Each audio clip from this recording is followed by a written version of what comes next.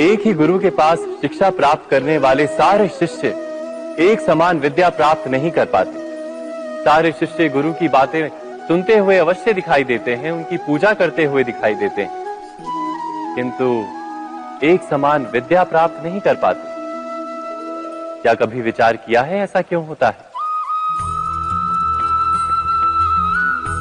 सत्य तो यह है कि विद्या प्राप्त ना कर पाने वाले शिष्य समर्पण का दिखावा तो करते हैं, किंतु समर्पण का वास्तविक अर्थ नहीं समझ पाते। गुरु के चरणों में फूल चढ़ाने से अथवा गुरु का आदेश मानने मात्र से क्या समर्पण सिद्ध होता है? नहीं।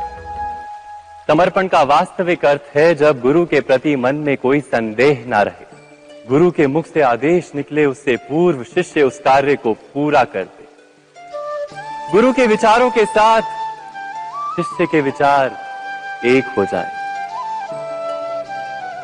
शिष्य जब तक अपने गुरु में ब्रह्मा विष्णु महेश इनके रूप ना देख ले, तब तक उसका समर्पण सत्य नहीं।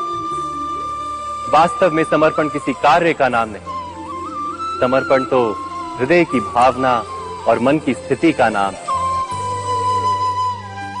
अर्थात हमारे अज्ञान में क्या दोष केवल हमारे मन का नहीं?